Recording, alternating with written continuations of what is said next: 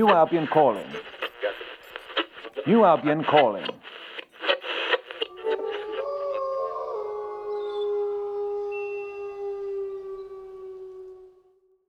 Good evening. Or is it? You are listening to the ARC Light program.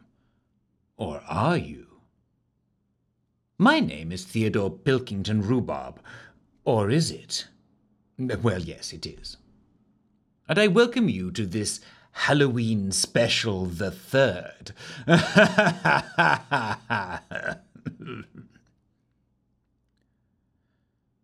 And now on the Light program, I'm expecting a call.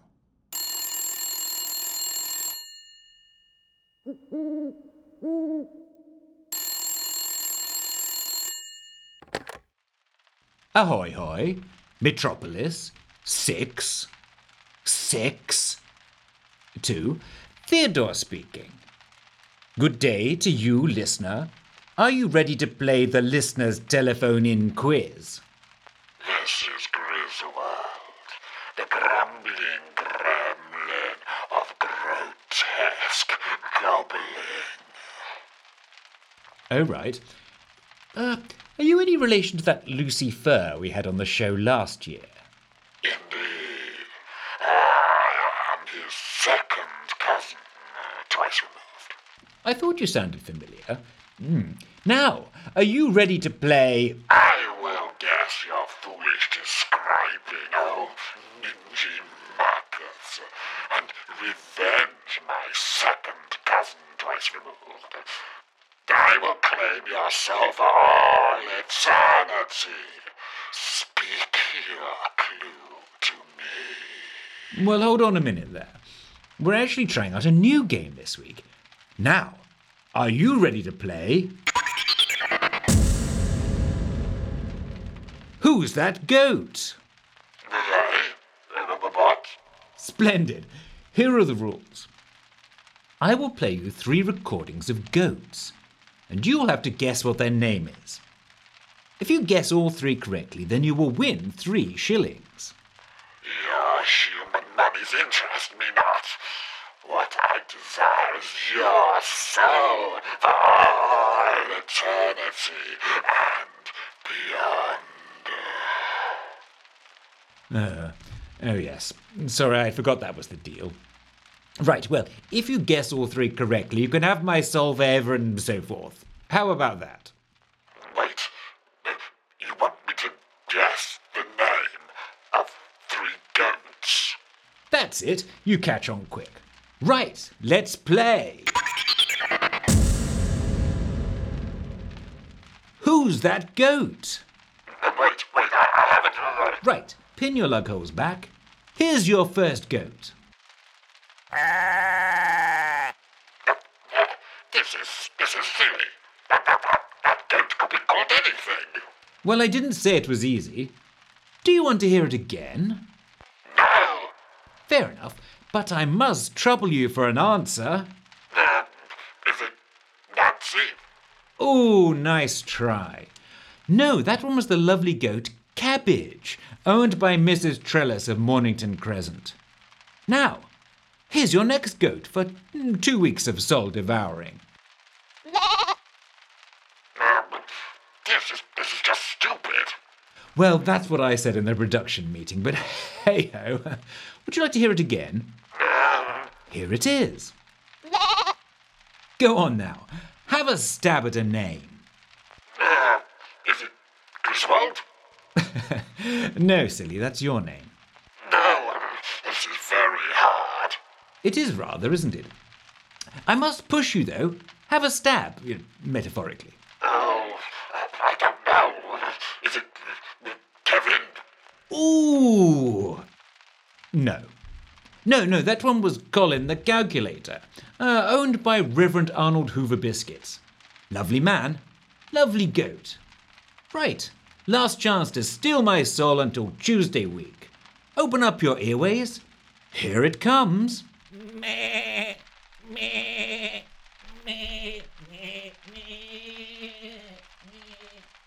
Now, take your time with this one. No more rash guesses.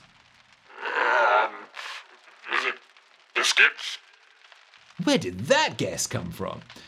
No, funnily enough, this one is your second cousin twice removed, Lucifer. And he belongs to me. Now, be gone before I turn you into a treacle pudding. I'll be back. I will be back. Well, I think this game's a keeper. And now on the Light programme, it's time for Slumber Time Stories. And this week, it's a rather spooky tale.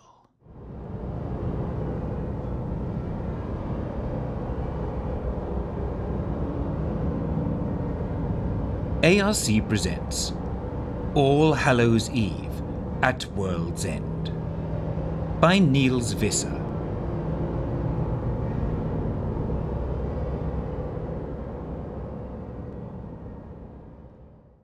The World's End was much like any of the many countryside taverns Quentin Rhubarb Tilton had frequented during his 5-year career as esteemed and best-selling author. The esteemed, by the way, was Quentin's own estimation of his prowess with pen and paper. The best-selling, on the other hand, was widely recognised because Rhubarb Tilton's work was immensely popular with the reading public, much to the vexation of literature professors across New Albion. Wise as they were, the collective cranial power of all those very learned academics simply couldn't fathom why the public wasn't content to fill their spare time with a copy of The Hidden Symbolism of Flower-Shaped Rain Clouds Reposing in the Grey Sky Over the Endless Flat Nothingness of East Franglia in the Poetry of the School of Exceedingly Uninspirational and Uninspired Sky-Gazing Fellows of Little Talent, and the mystery as to how the sky-gazing fellows made no impact at all on the national literary heritage of New Albion in between the years of 1829 and 1831, as well as all years preceding this main period of activity, not to mention all years thereafter. That kind of book, now, was one ideally suited for long and passionate debates between various academic factions, which naturally held contrasting viewpoints on causal factors, ranging from the excess of goats in East Franglia to the tragic lack of intellectual curiosity displayed by the dim-witted classes. It was also fertile ground for the conception of lengthy essays on the subject, and no educator worth his salt forgot to include a 6-hour lecture on the topic at least once a semester. Outside of these eminent circles, though, the hidden symbolism of flower-shaped rain clouds reposing in the sky, etc., etc., suffered from a distinctive lack of public interest. Quentin hadn't read the tome himself, but suspected the title may have played a modest part in the book's demise. He was proud of the titles of his own works, believing them to be a key factor in his success. The public had an insatiable appetite for Rhubarb Tilton works like the Bodice Ripper of Bodkin Moor, Madman's Rampage in the Nunnery, Savage Seductions, Scanty Secrets of the Novice's Dormitory, Jack the Slasher's Gruesome Murders in the East Bend, Dainty Damsel Distressed, Delicate Squeals at the Sight of Shirtless Shorn, and the Beastly Beast Man of Bristbourne. Quentin's personal writing motto was, "Quality be damned, let's rip another bodice." Which brings us back to the murky taproom of the World's End in the small town of Alfredston on the white-cliffed coast of Southshire. It wasn't the kind of place where young dandies from the metropolis were likely to be found. In fact, most of Quentin's peers would have been appalled at the very notion of rubbing shoulders with the dim-witted classes, considering it a frightful prospect indeed, one that was bound to offend a gentleman's delicate sense of smell. Quentin wasn't necessarily made of sterner stuff, but he had his own reasons for striding into the busy taproom that was smelly indeed.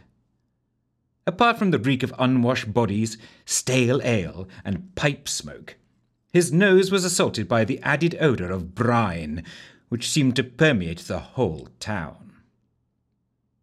Quentin stuck out like a sore thumb, dressed as he was in the latest genteel fashion from the metropolis.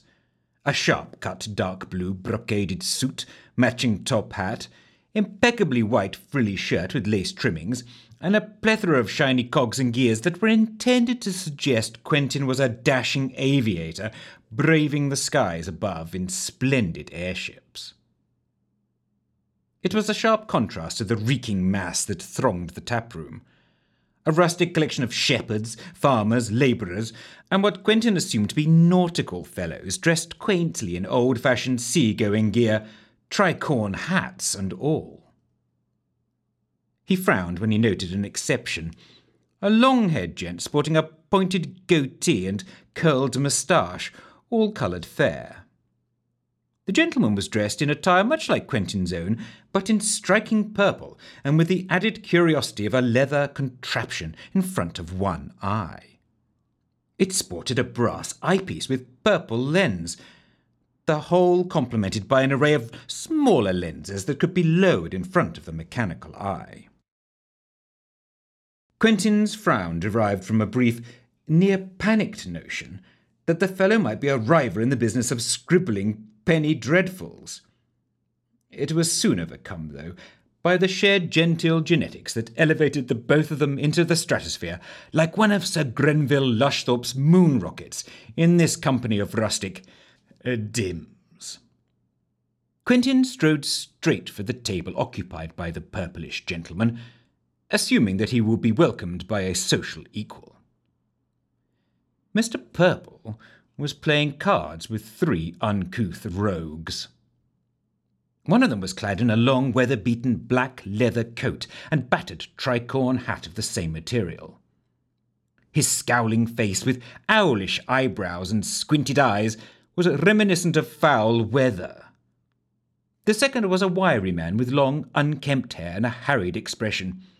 His gaunt cheeks were covered in stubble, and he was quite coatless, wearing a once-white, paint-stained shirt and sleeves rolled up and front unlaced. The third sported a frumious beard, had a mane of wild hair, and wore the remnants of something that might have once been a uniform. He appeared to be napping.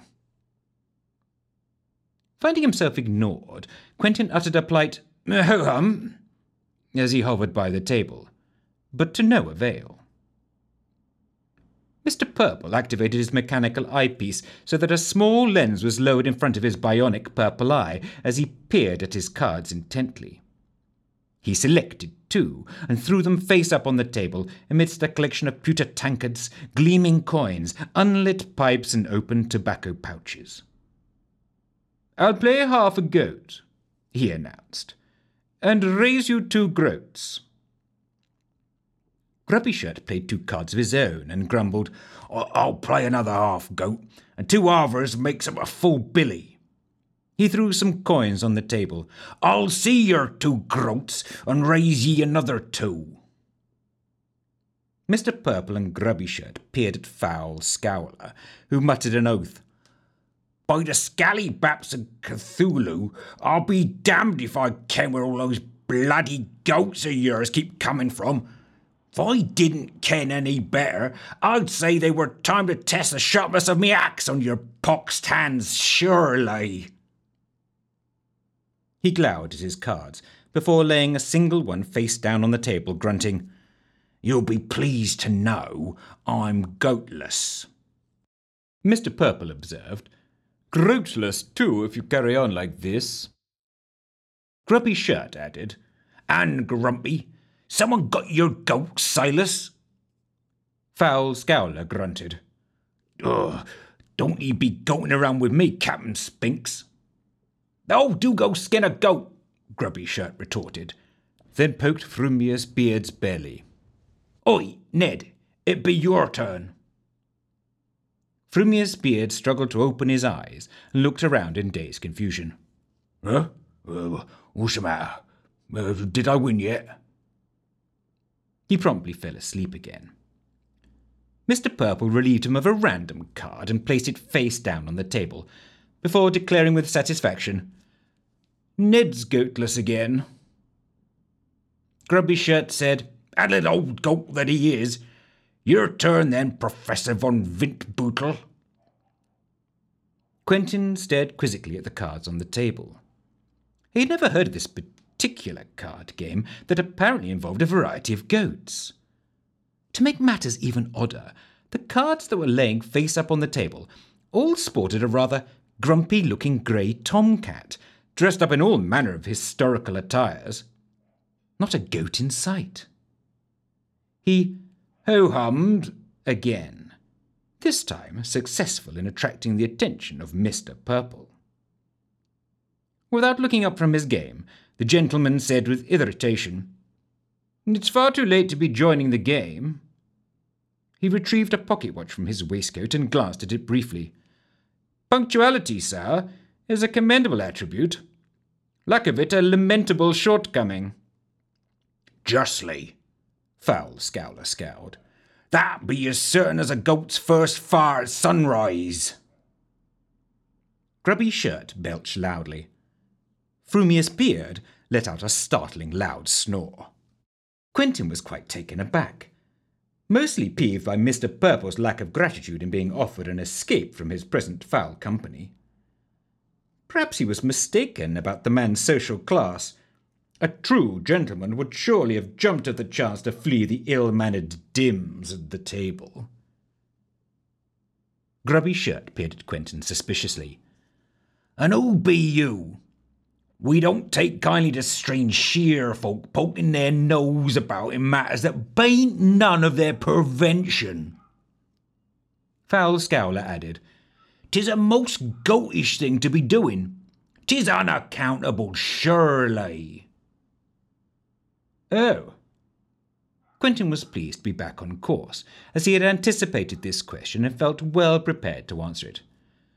"But I came at the recommendation of an exalted acquaintance of these parts, who would be utmost pleased to provide a glowing reference as to my humble appearance, were he here to do so." Grubby Shirt asked, "Could he?" Mr. Purple clarified. "He said he knows someone here." "Not quite here," Quentin said quickly, "but one who has been here." Foul Scowler grunted. "Don't ye tell 'em where no one's at, nor yet where no one's been." Mr. Purple said, "Well, pray, do share with us who recommended you visit the World's End." Quentin drew back straight. "None other than my cousin thrice removed, but almost identical, Theodore Pilkington Rhubarb, the famous broadcaster on the ARC and BSBC, well renowned for classics such as Tales at Almost Bedtime and Can You Guess What It Is That I'm Describing?" "Never heard of him," Grubby Shirt declared. "Unbeknownst to me," Foul Scowler added, "and sounds a mite peculiar, surely." "The name rings a faint bell," Mr. Purple said, much to Quentin's relief. "That radio chap, is he not?" Quentin nodded eagerly. "World-beating radio, I dare say." Mr. Purple shrugged. "I tried tuning in a few times, but I recall his shows are tainted by a dreadful disdain for punctuality, not to mention stammered excuses for technical malfunctions." "The marvellous technology of radio transmitting is still in its cradle," Quentin said defensively. "My cousin is an intrepid pioneer in the field. At any rate, he advised me to seek out a local named as Hawkeye." Mention of that name brought about a notable change of attitude around the table. Frumious Beard opened his eyes, suddenly awake.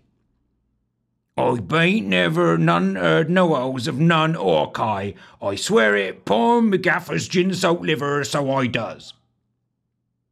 Foul Scowler frowned at Quentin.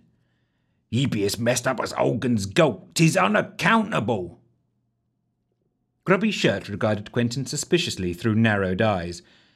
"Now what would a fella like yourself be wanting from young Hawkeye?" Even Mr. Purple became guarded. "'Tis most unfortunate, but Hawkeye isn't currently in our company. Whereabouts quite unknown. Not a sensible word to be said about expected arrival, should there be one at all, which is doubtful, or not. Who's to say? Shame about what was undoubtedly a long journey for you. Sensing the dismissal, Quentin replied, It was indeed a long journey from the metropolis, and if no one minds, I shall remain long enough to still my hunger and thirst before I retire to my room. I do apologize for the disruption of your game. The men ignored him studiously, all of them scrutinizing their cards once more and muttering about giddy goats come a fair stride away from Southshire. Quentin shrugged and walked away to take a seat at a small empty table in a corner of the taproom, where he ordered a pint of the tavern's best ale. He was far from defeated by the encounter with the card players, having in actual fact achieved what he wanted, namely an excuse to have a vaguely legitimate presence in the taproom. Quentin Rhubarb Tilton hadn't been entirely honest in his introductions. It was true that Theodore Pilkington Rhubarb was his cousin thrice removed, but with both men deficient in the characteristic family traits of the Rhubarbs, there was little resemblance between the two. Certainly not enough to justify the almost identical Quentin liked to boast of. As a matter of fact, the main commonality that both shared was an immense relief that the Rhubarb genes had showed little interest in appearing too prominently in the cousins' physiological and psychological makeup. While it was true that Theodore had told his cousin of a visit to Alfredston and had made a weird mention of a Hawkeye, the broadcast had certainly not suggested that Quentin should journey to the place. In actual fact, Theodore would have been appalled had he been apprised of Quentin's intention to visit. Had he known, he would have advised his cousin thrice removed and certainly not identical to avoid Alfredston at all costs, using the strongest terms a gentleman could employ within the confines of civil etiquette. Quentin shrugged. Alfredston hadn't been his primary destination, but the other villages tucked away in the vales of the Broad Downs had been most disappointing from the perspective of his modus operandi as a writer. The primary reason Quentin travelled around New Albion to frequent these dismal local watering holes was because he had a remarkable shortcoming for one in his profession, namely a limited imagination. It was not something he would ever admit to, of course, not when it was precisely his imagination that received so much monetary recognition from New Albion's reading public, and even begrudging respect from his cousin Theodore. Quentin had found a simple solution for his shortcoming. He would take himself to remote taverns in God-forsaken places, the sort of location highly unlikely to be visited by the reading public. Once there, he made no attempt to hide or disguise his otherness. Wary mistrust was the first reaction. That would usually be followed by discreet glances cast his way, accompanied by muttered insults, just as was now happening in the World's End, as folk made a poor pretension of being disinterested in him. Quentin pretended not to hear their comments, and stopped himself from smiling as the Dims played their predictable parts. Puggled beyond a doubt. A mite addled, I reckon. A few bricks short of a middling load, surely. Not the sharpest acorn in the treacle mine. Quentin produced a pencil and a leather-bound notebook from his coat to take notes on the local idiom, knowing that it would add some authentic flavour to whatever story came out of this night. Sooner or later, curiosity would outweigh the pleasure of disdain, and a few locals would saunter over, smelling an opportunity to pull Quentin's leg and tell a few tall tales to confound the stranger, who would, of course, willingly oblige them by playing the naive outlander. Whatever satisfaction the yokels gained from taking the mickey would be far outweighed by Quentin's pleasure in promptly stealing their stories, adding a ripped bodice or two, and then seeing the yarns published to receive popular acclaim and the chink-chink of financial gain. Quentin just hoped that Alfredston would have more on offer than its neighbours. It was perhaps to be expected in the Broad Downs, where sheep and wool were the economic mainstay. Every story Quentin had heard so far involved the divine or supernatural punishment of sheep rustlers. If the natures were to be believed, casting so much as a glance at a sheep or lamb that belonged to another would summon a swift lightning strike, evoke the devil himself, or otherwise result in a grim, grisly, and gory death as a justified retribution for the unnatural perversion of stealing a sheep. Quentin was generally fond of such violent ends, but foul murder of a missing sheep wasn't something he could sell to his readers, most of whom had only ever encountered the creature as mutton on their dinner plates. So far, he hadn't heard a whisper about sheep in Alfredston, but the locals seemed suspiciously fond of goats. Quentin was beginning to wonder if he had made matters worse by coming here. The reading market for goatish matters was a tiny niche, limited to a few peculiar gentlemen with unwholesome reputations. He put his worries aside when he noted a plump, blonde tavern wench shyly approach his table. She might well, Quentin decided, serve his secondary purpose in visiting these types of lusheries. The wench was clearly admiring Quentin's display of cogs and gears. "Be ye a real aeronaut now, squire? On a proper aeroship and all?" Quentin gave her his best smile, one that conveyed that he was a worldly man and patiently indulgent with ignorant yokels, hard-pressed to name the next hamlet down the road from whatever pathetic hovel they called home. He told her, "Yes, my dear, I have been known to take to the skies on occasion." It was entirely truthful, though bereft of the further detail that would have revealed his flying experience to consist solely of travelling first class on short intercity passenger flights. "Oh!" the wench gushed, wide-eyed. "I've allus wanted to be flying myself." Quentin's eyes gleamed like those of a fox that had found an unlocked chicken coop. It took him some effort not to lick his chops with satisfaction. The wench's interest was as predictable as Dim's distrust of strangers and muttered insults. Quentin had neither the time or patience, or imagination for that matter, for the complicated procedures involved in wooing young ladies of his own social class. Not much was gained there either. The females in it for the thrill of titillation only. How could a man write knowledgeably about bodice ripping when the mere brush of a hand was considered the daring apex of physical contact? These countryside lasses, on the other hand, weren't bound by the prudish morals of their social betters.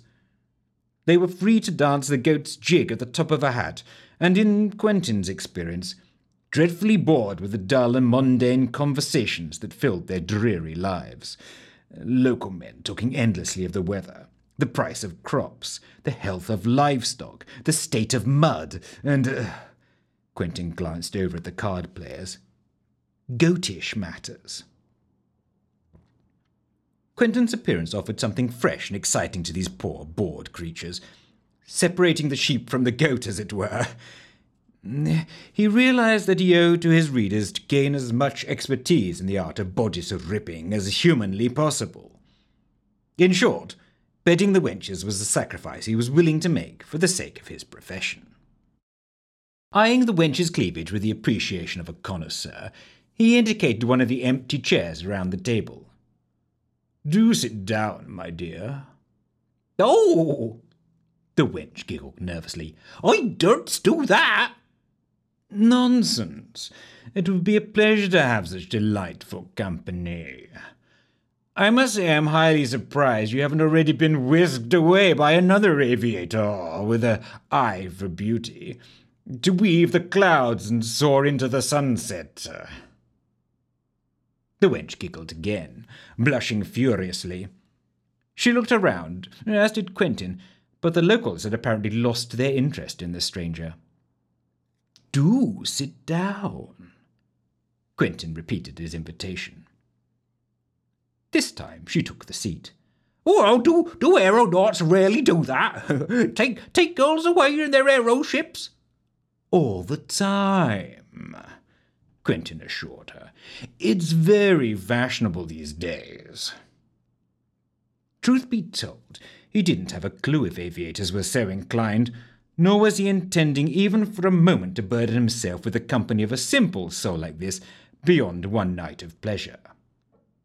Quentin wanted to remain uncommitted, free to ride the goat when he chose, without all the bothersome nuisance of having to be kind and attentive, listening to endless empty-headed female prattling when there was writing to be done.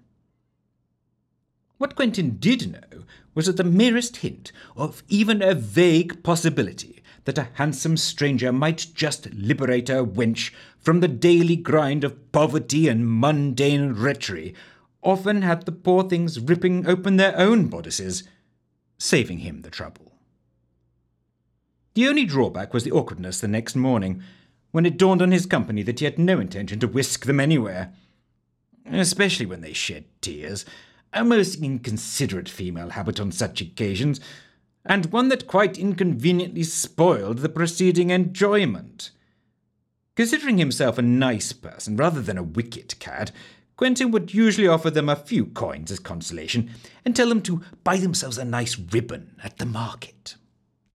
At any rate, this particular wench, to judge by the increased pace of her breathing and resultant rise and fall of her ample bosom, was ripe for the picking. Having established there were no wary, suspicious stares from her father, brothers, uncles, or cousins in the taproom, Quentin leaned back on his chair, confidently relishing the sweet anticipation of conquest. The wench leaned forward in a conspiratorial manner. "He be wanting to take care in asking done many questions round here, Squire." "Really? Why would that be?" "All along of the gentlemen of the night haven't been known to frequent the World's End somewhen." "Gentlemen of the night?" Quentin asked carefully, half suspecting that the wench had caught on to his game. "Owlers," she clarified. "Free traders." Quentin was puzzled by this nonsense. Could it be possible this simple soul was actually a simpleton? His ardour was cooled somewhat by the possibility. Leaning forward toward him even more, the wench whispered, "Smugglers." "Ah," Quentin smiled, relieved that things made sense again. "Yar," the wench confirmed. "Foul folk."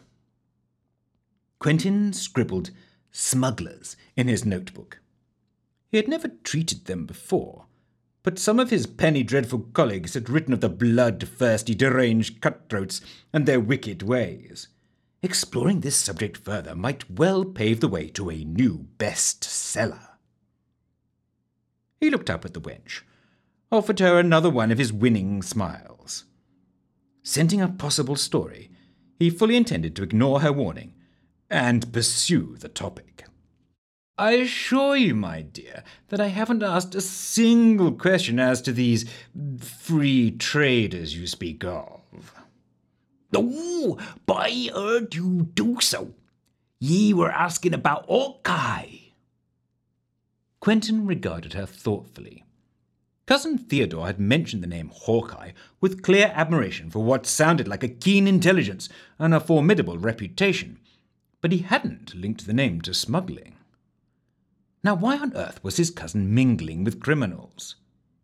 Quentin quickly scribbled Hawkeye in his notebook, before he said, "I didn't realize this Hawkeye was a The wench shook her head in warning. Involved in these nocturnal activities." "Oh, by Jiminy!" the wench exclaimed anxiously. Quentin couldn't quite place her sudden nervousness until he became aware that another local had approached the table.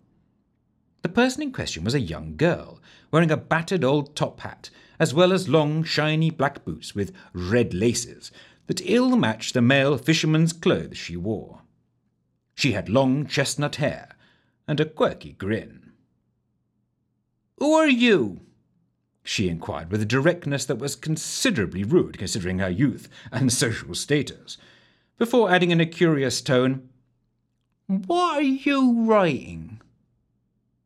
The girl tried to peek at the open notebook, which Quentin hastily shut. She shrugged and said, "My name is Liss." Quentin couldn't care less what the girl's name was. There was barely a bosom to be discerned beneath her stout smock, so she was of little interest to him, and quite interrupting his main business of eliciting a story from the blonde wench before proceeding to examine the contents of her bodice at leisure. He looked at the girl with irritation. Just like most of his peers, Quentin considered the offspring of the poor were best off when starved into humble submission. This one was far too confident for his liking. However, it wouldn't do to make an unpleasant impression on his intended conquest, so he had to try and rid himself of this impertinent child as soon as possible without being overly rude. "My name is Quentin Rhubarb Tilton," he said pompously, and awaited a response in recognition of his fame.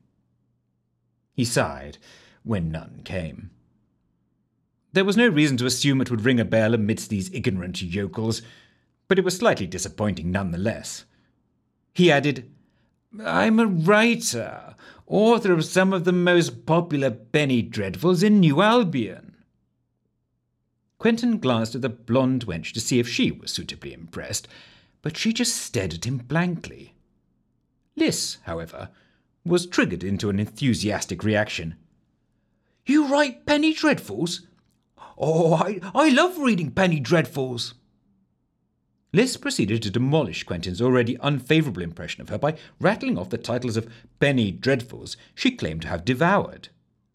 Each and every one written by Quentin's main rivals, whom he naturally despised to their rotten core. When Liss was done, the blonde wench said, somewhat surly, "Ye said you were an aeronaut." "Indeed," Quentin replied quickly. "A writing aviator, a flying scribbler."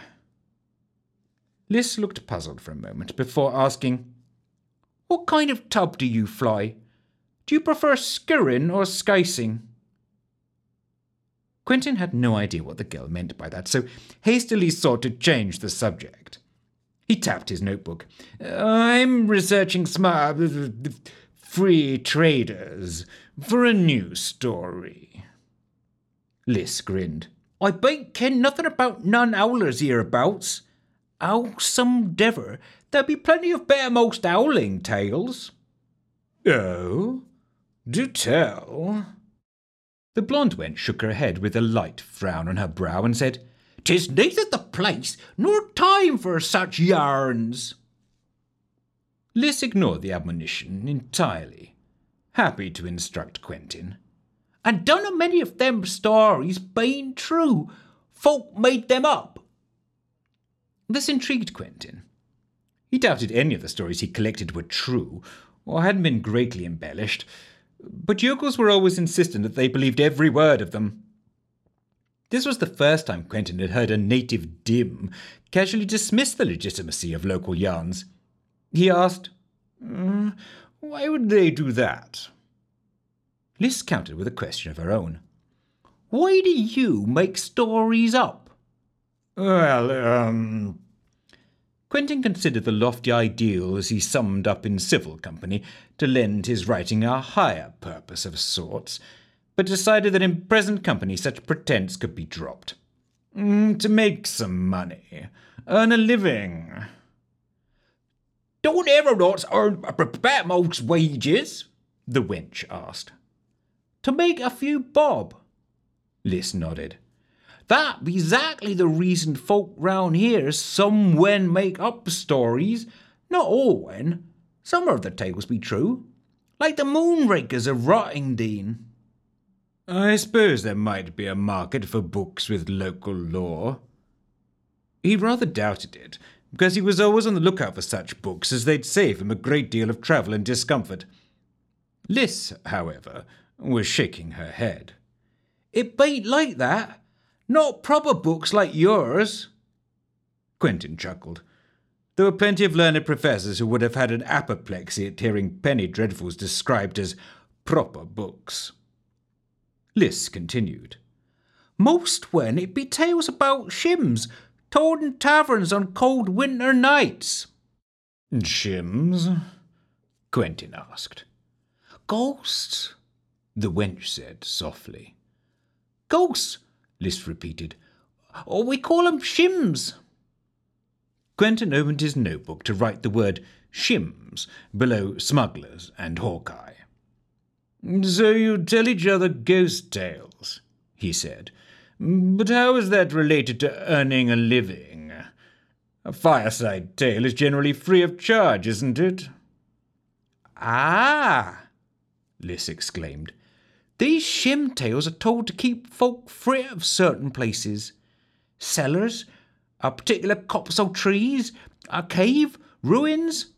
Oh, hello there. Her last words were addressed to a grumpy grey cat, which had hopped onto the table. Lys started to scratch its chin, invoking loud purrs, but Quentin frowned. He didn't like cats very much to begin with, and he was of the strong opinion they had no business climbing atop tables. The young girl seemed unaware of Quentin's disapproval, continuing to indulge the purring cat and speaking. There be an old ruined mansion anigh, right over the river, across from the church. Folks say, No! The wench cried out. It bain't right. She clutched at Quentin's hand. Some things no one be told when it bain't daylight, squire, and on this night of all nights. 'Tis All Hallows Eve, and the souls of the dead roam at will. Humbug, Quentin exclaimed. Don't fret, dear, that's just a fairy tale. Quiddy? Lys asked. She looked momentarily confused before shaking her head. It bain't a fairy tale, I tell ye, it were a yarn about shims. Folk say that somewhen on certain nights of the year. The wench rose from her seat and stormed off in a huff and a puff, but the girl paid no notice to her departure. A shim can be seen around these ruins, floating about headless. Folk say she lost her head forever and longer ago, but that her body still be looking for it. Although it was an interesting concept, Quentin wasn't very pleased to have lost the wench. To make matters worse, the grey cat sauntered over the table and brazenly sat down on Quentin's open notebook. Shoo! He told the cat. The creature hissed at him in return, and Quentin, who always felt disarmed without his notebook at his disposal, swept the feline off his notebook with his arm. The cat spat more hisses, but in size was no match for the writer, and was forced to depart the tabletop in an undignified manner. Quentin smiled at its plaintive meow from the floor, then looked back at Lys. So, this headless ghost of yours, he started to say, but his words faded when he saw the horrified expression on her face. You shouldn't have done that, the girl told Quentin sternly. It's just a cat, Quentin said dismissively. Just a cat?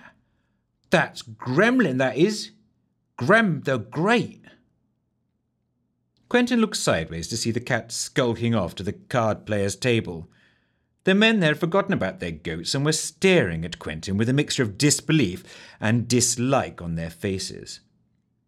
Quentin recalled the images on their cards, all of a grey cat that bore a remarkable resemblance to the one now leapt onto Grubby Shirt's lap to be consoled. Oh, well. Quentin looked at Lys again, but she'd had enough. You're not very nice, she announced. I'm done talking to you. The girl turned abruptly and strode away, leaving Quentin by himself and very aware of the continued hostile stares from the card players. He decided to cut his losses, got up and departed from the taproom, deciding that a breath of fresh air would do him good. He had the sense to retrieve his greatcoat from his room first. It wasn't particularly cold outside for the time of year, but there was a chill in the air. Light fog was drifting in from over the sea, and there wasn't a soul to be seen out and about in the bright moonlight, that spilled over the small town. Everyone seemed to have barred themselves behind closed doors and shutters. Quentin wandered aimlessly around the large church, which had been built on the mound in the middle of an oval common, until his ears discerned the gentle flow of a river. Making his way to the riverbank, he noted the Gothic gables that fronted the empty shell of an old mansion across the river. Tendrils of mist wove their way in and out of the great glassless stone-latticed windows, and even for Quentin it wasn't difficult to imagine spectral presences. He was startled somewhat when he heard the approach of a light footfall, such was the presence exuded by these phantasmal ruins, but then cheered by the sight of the blonde wench from the World's End carrying a wool shawl around her shoulders. "Ye best come back in, Squire," she said, worry in her tone. "It bain't the best of nights to be out and about." Quentin shrugged, hoping she wouldn't launch into another anxious explanation as to rustic superstitions around All Hallows' Eve. He replied cheerfully, "As soon as I can answer some questions that linger in my mind, dear. That building, now. It seems eerie enough without the embellishment of made-up shim tales to frighten people. So I go to all the extra effort." "I won't tell ye," the wench said unhappily, "but it be the free traders that make up the stories." Understanding lit up Quentin's face. There would be intact cellars beneath the ruins. The wench nodded. "Yar, that be the truth of it, and it bain't wanting folk to go poking about." Splendid. Quentin was quite delighted as he considered the narrative use of such an invention and the subsequent possibility for a tale within a tale. Treasure troves, guarded by imagined sentinels. "Do recollect, Squire, what Hawkeye told ye. Some of them tales bain't made of treacle minds, they be true." "Hawkeye?" Quentin's eyes widened as he put two and two together. "That small scrap of a lass?" "Yar, Squire, Liss Hawkeye. Famous in Southshire she is. Things bain't allus what they seem." Quentin shook his head, finding it hard to connect the odd respect of his cousin and the card players with the impertinent girl. His mind didn't linger there long, though, as he had found his story and needed only a few more details before he would take the wench to his room for a bit of rough and tumble. "What's the story about the headless ghost?" "Squire," the wench pleaded, "I durst." "Tell me," Quentin commanded impatiently. "Oh, on your own head be it," the wench said, gazing nervously at the Gothic ruins. "Don't ye be saying I bain't warned ye. The shim were a chambermaid at the World's End, forever and longer ago. She became the sweetheart of one of the young men who were part of the free trading gang that worked from the World's End then. Then one dark night—" The wench paused, before continuing mournfully, "The Queen's men intercepted a crop running from the sea. There were no owls they could have known about it, so the owlers figured someone must have chaunted. Suspicion fell on the chambermaid. There be none but the worstermost punishment for Blobtit, Squire, to make an example, as it were. Howsomever, she were innocent, and that be the truth of it." Quentin gazed at the ruins, able now to complete the tale and terrifically pleased with the story. So they beheaded her, parted her from her head, and she seeks it still. How absolutely wonderful. He frowned and started to turn to the wench. "How do you know she was innocent?" His voice trailed off as he tried to comprehend the meaning of the sudden smell of decay. The wench's clothes threadbare and torn, her lifeless flesh, and the puckered mass of scar tissue where her head had once been connected to her neck. A head that was nowhere in sight, Yet it seemed the creature could perceive Quentin well enough when she stretched out her swollen, dead arms to him, fingers twitching for his neck. That All Hallows Eve, in the small town of Alfredston, on the white-cliffed coast of Southshire, no one heard Quentin scream. The end. Or is it?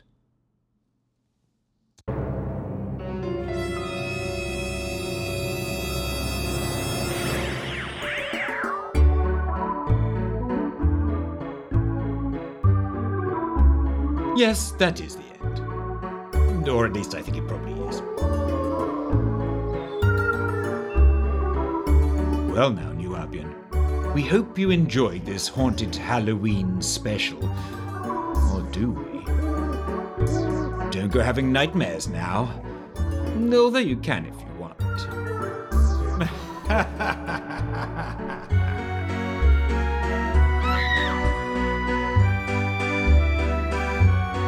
This week's harrowing yarn was written by that lustful lapdog of Lucifer Niels Visser. and performed by the evil incarnate that is Darren Callow. Original music was composed by the sinuous servant of Satan. Charlotte Savigar. Tales of New Albion is a Monkey Teaspoon production for Albion Radiophonic Corporation. Or is it?